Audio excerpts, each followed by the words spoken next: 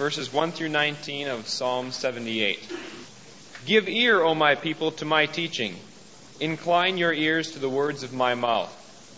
I will open my mouth in a parable. I will utter dark sayings from of old, things that we have heard and known that our fathers have told us.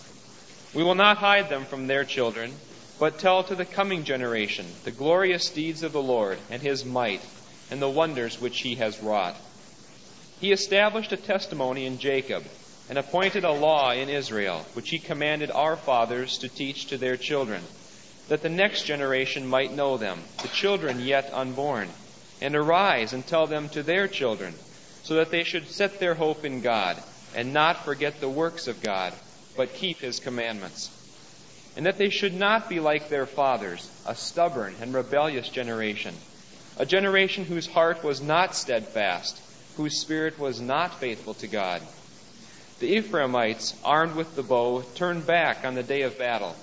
They did not keep God's covenant, but refused to walk according to his law. They forgot what he had done and the miracles that he had shown them. In the sight of their fathers he wrought marvels in the land of Egypt, in the fields of Zoan. He divided the sea and let them pass through it, and made the waters stand like a heap. In the daytime he led them with a cloud, and all the night with a fiery light.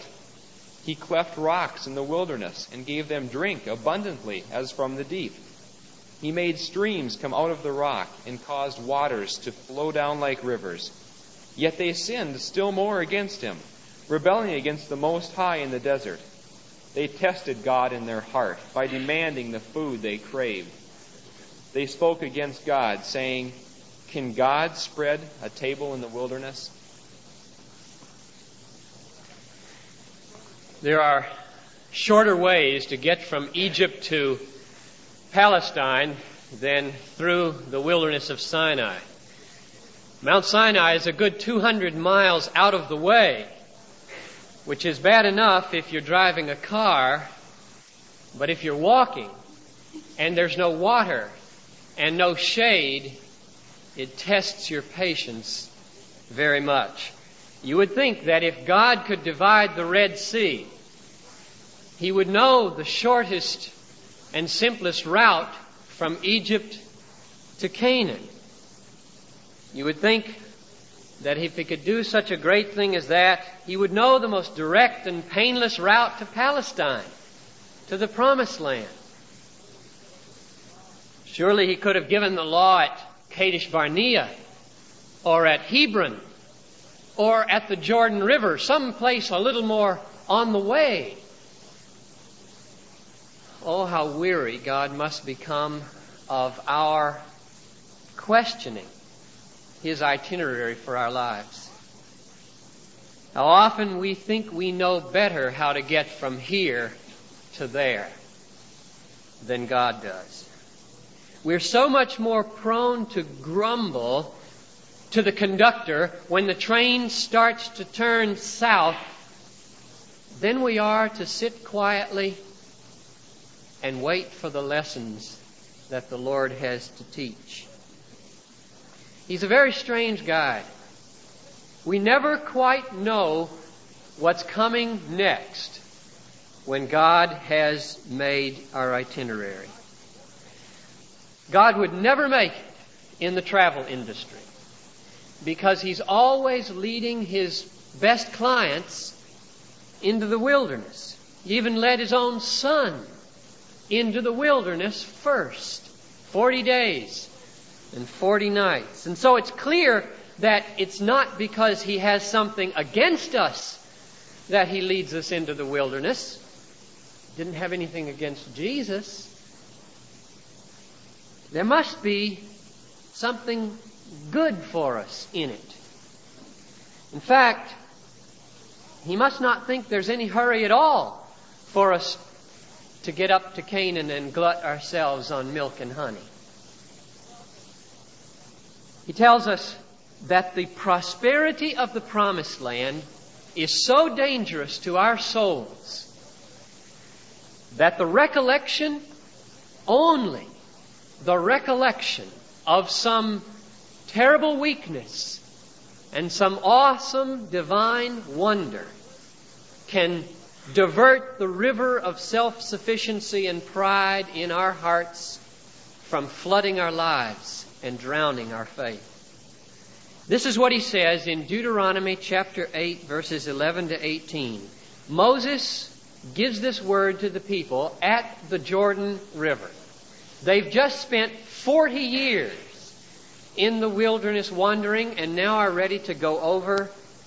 And this is what God tells them through Moses. Take heed lest you forget the Lord your God by not keeping His commandments and His ordinances and His statutes, which I command you this day, lest when you have eaten and are full and have built goodly houses and live in them, and when your herds and flocks multiply and your silver and gold is multiplied and all that you have is multiplied, then your heart be lifted up and you forget the Lord your God who brought you out of the land of Egypt, out of the house of bondage, who led you through the great and terrible wilderness with its fiery serpents and scorpions and thirsty ground where there was no water, who brought you water out of the flinty rock, who fed you in the wilderness with manna, which your fathers did not know, that He might humble you and test you to do you good in the end.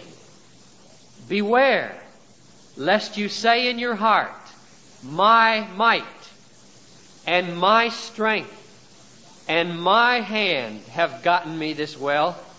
You shall remember the Lord your God, for it is He who gives you power to get wealth, that He may confirm His covenant, which He swore to your fathers. Now there's the philosophy of our travel agent in a nutshell. These trips to the wilderness, they are not detours at all. No more than a trip to the doctor is a detour for a smallpox vaccination on the way to healthy adulthood. He led them into the wilderness, it says, to humble them, to test them, to do them good in the end. What good?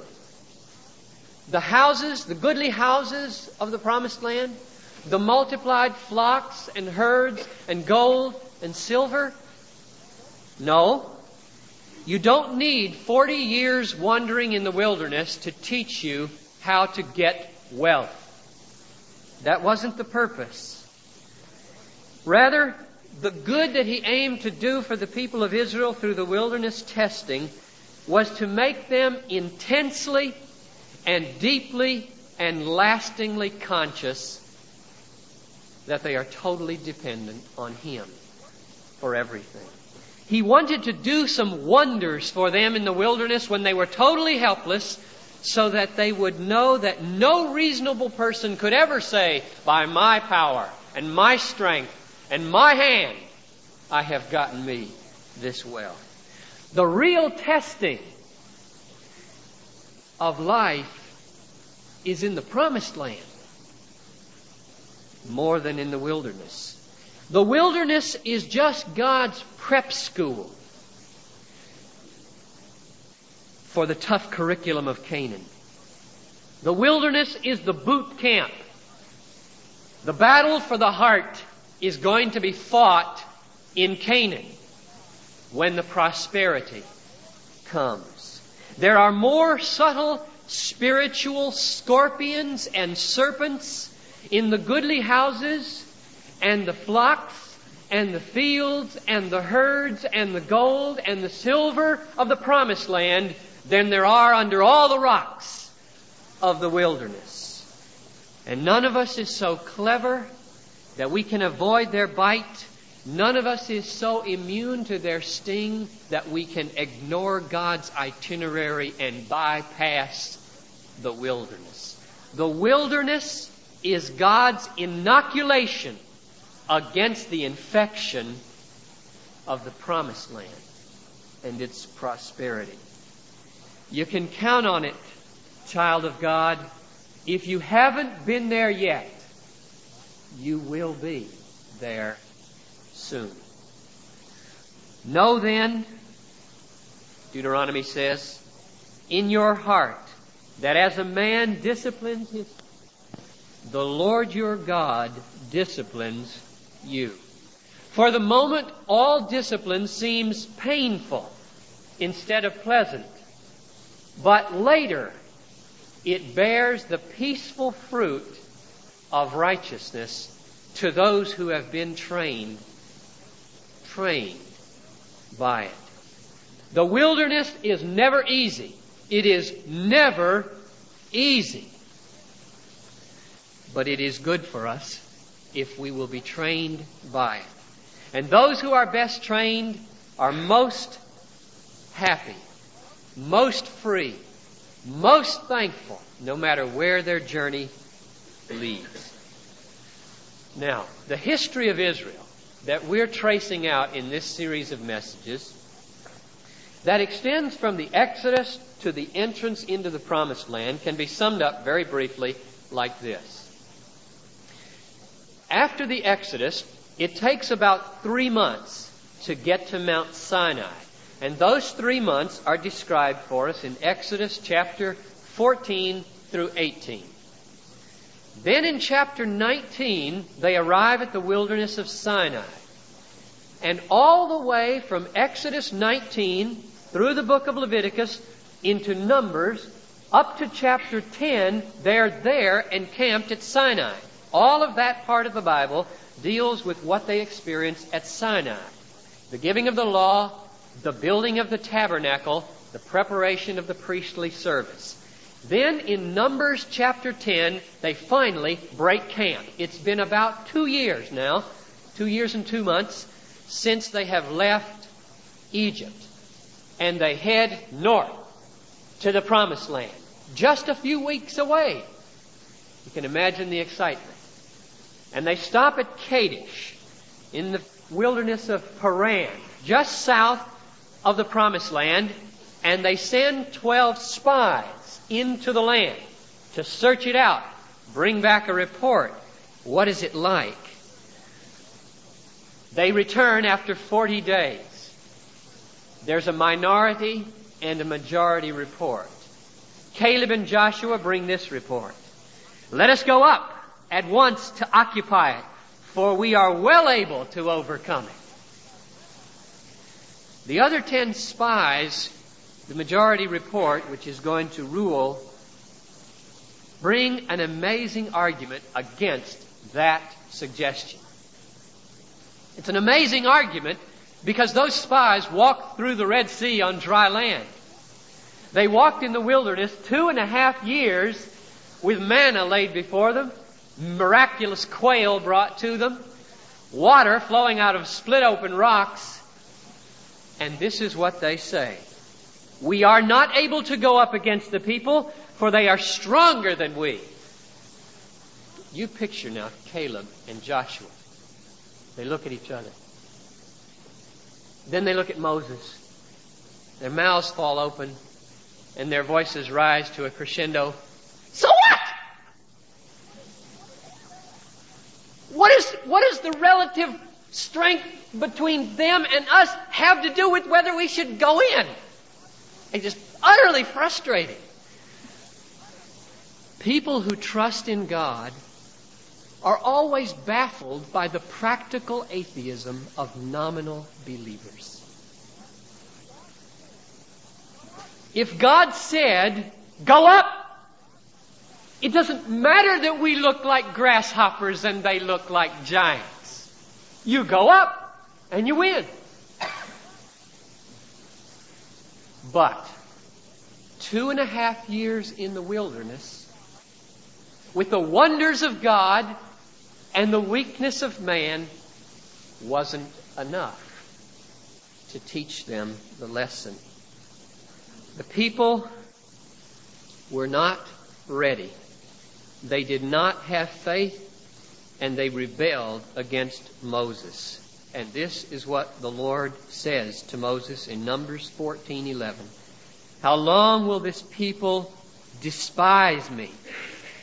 And how long will they not believe in me, in spite of all the signs which I have wrought among them?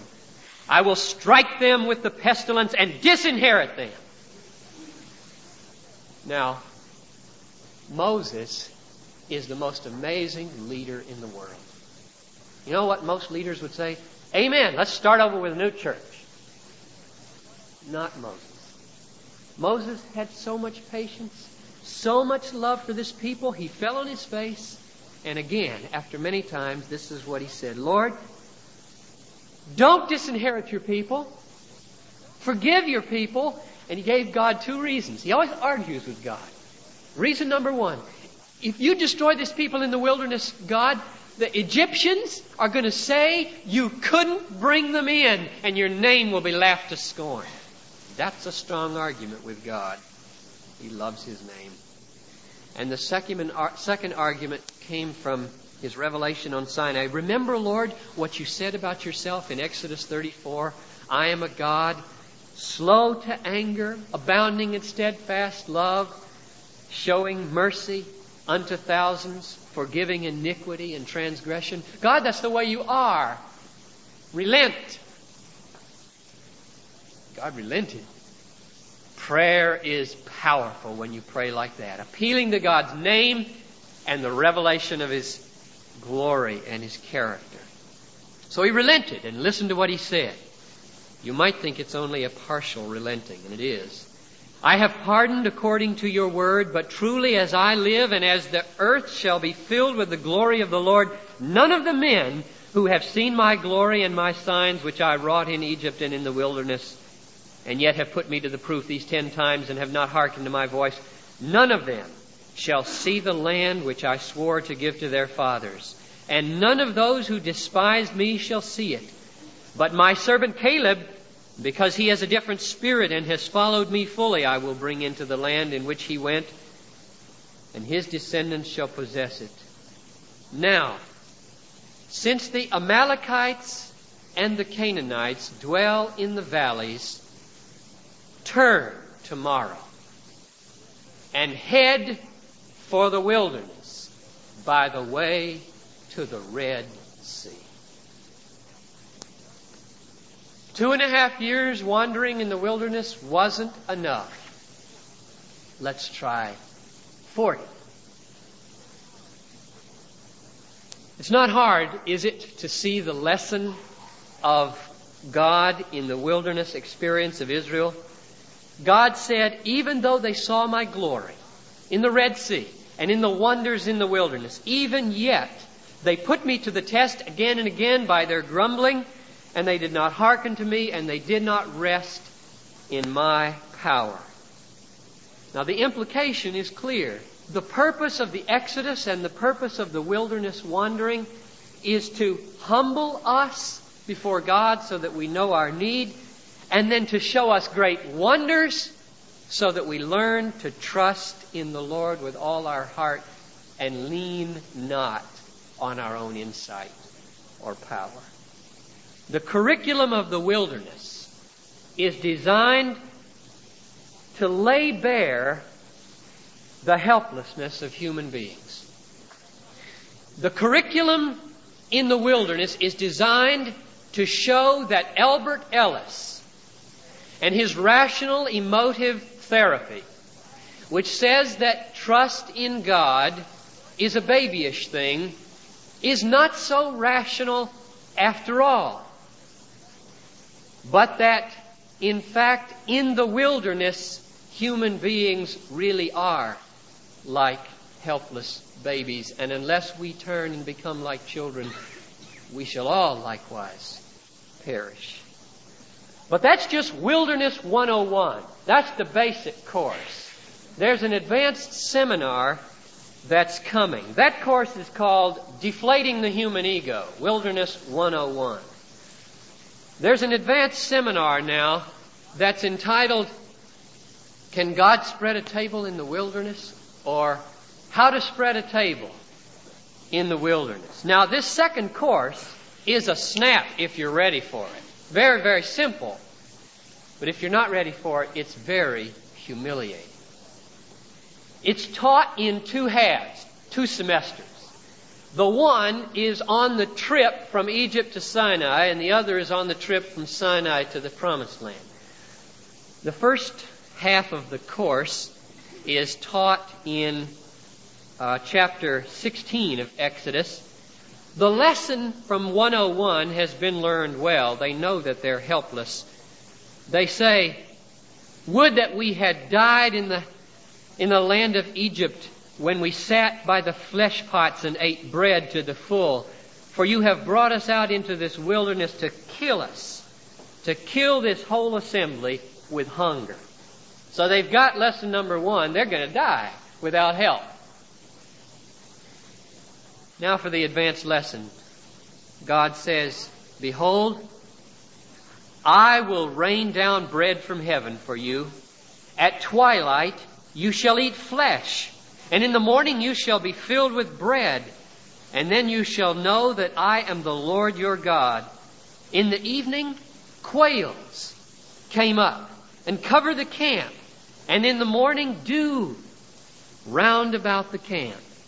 And when the dew had gone up, there was on the face of the wilderness a fine flake-like thing, fine as hoarfrost on the ground." Very short course. Very simple lesson. God can spread a table in the wilderness. That's the lesson.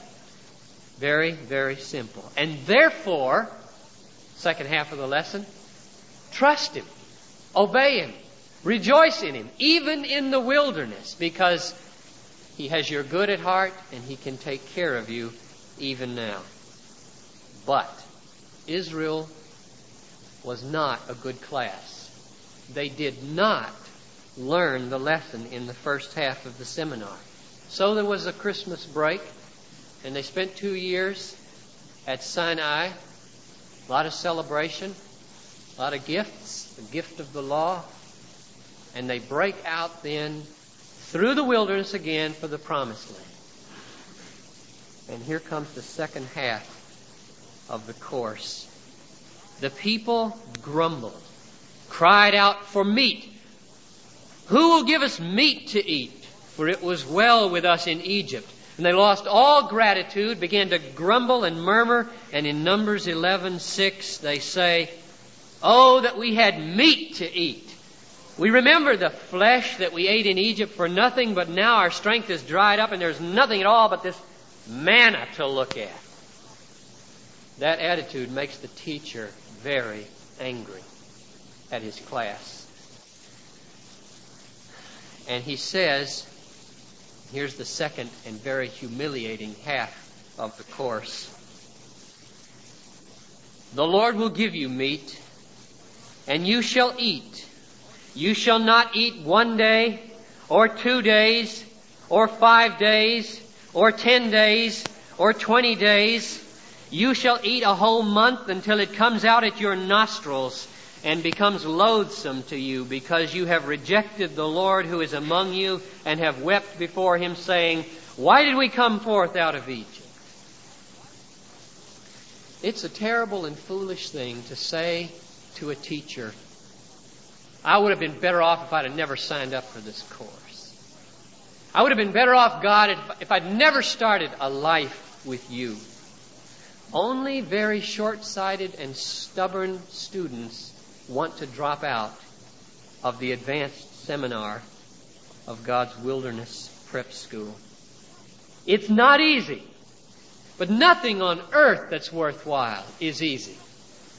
It is absolutely essential, however, if we're going to graduate into the Promised Land.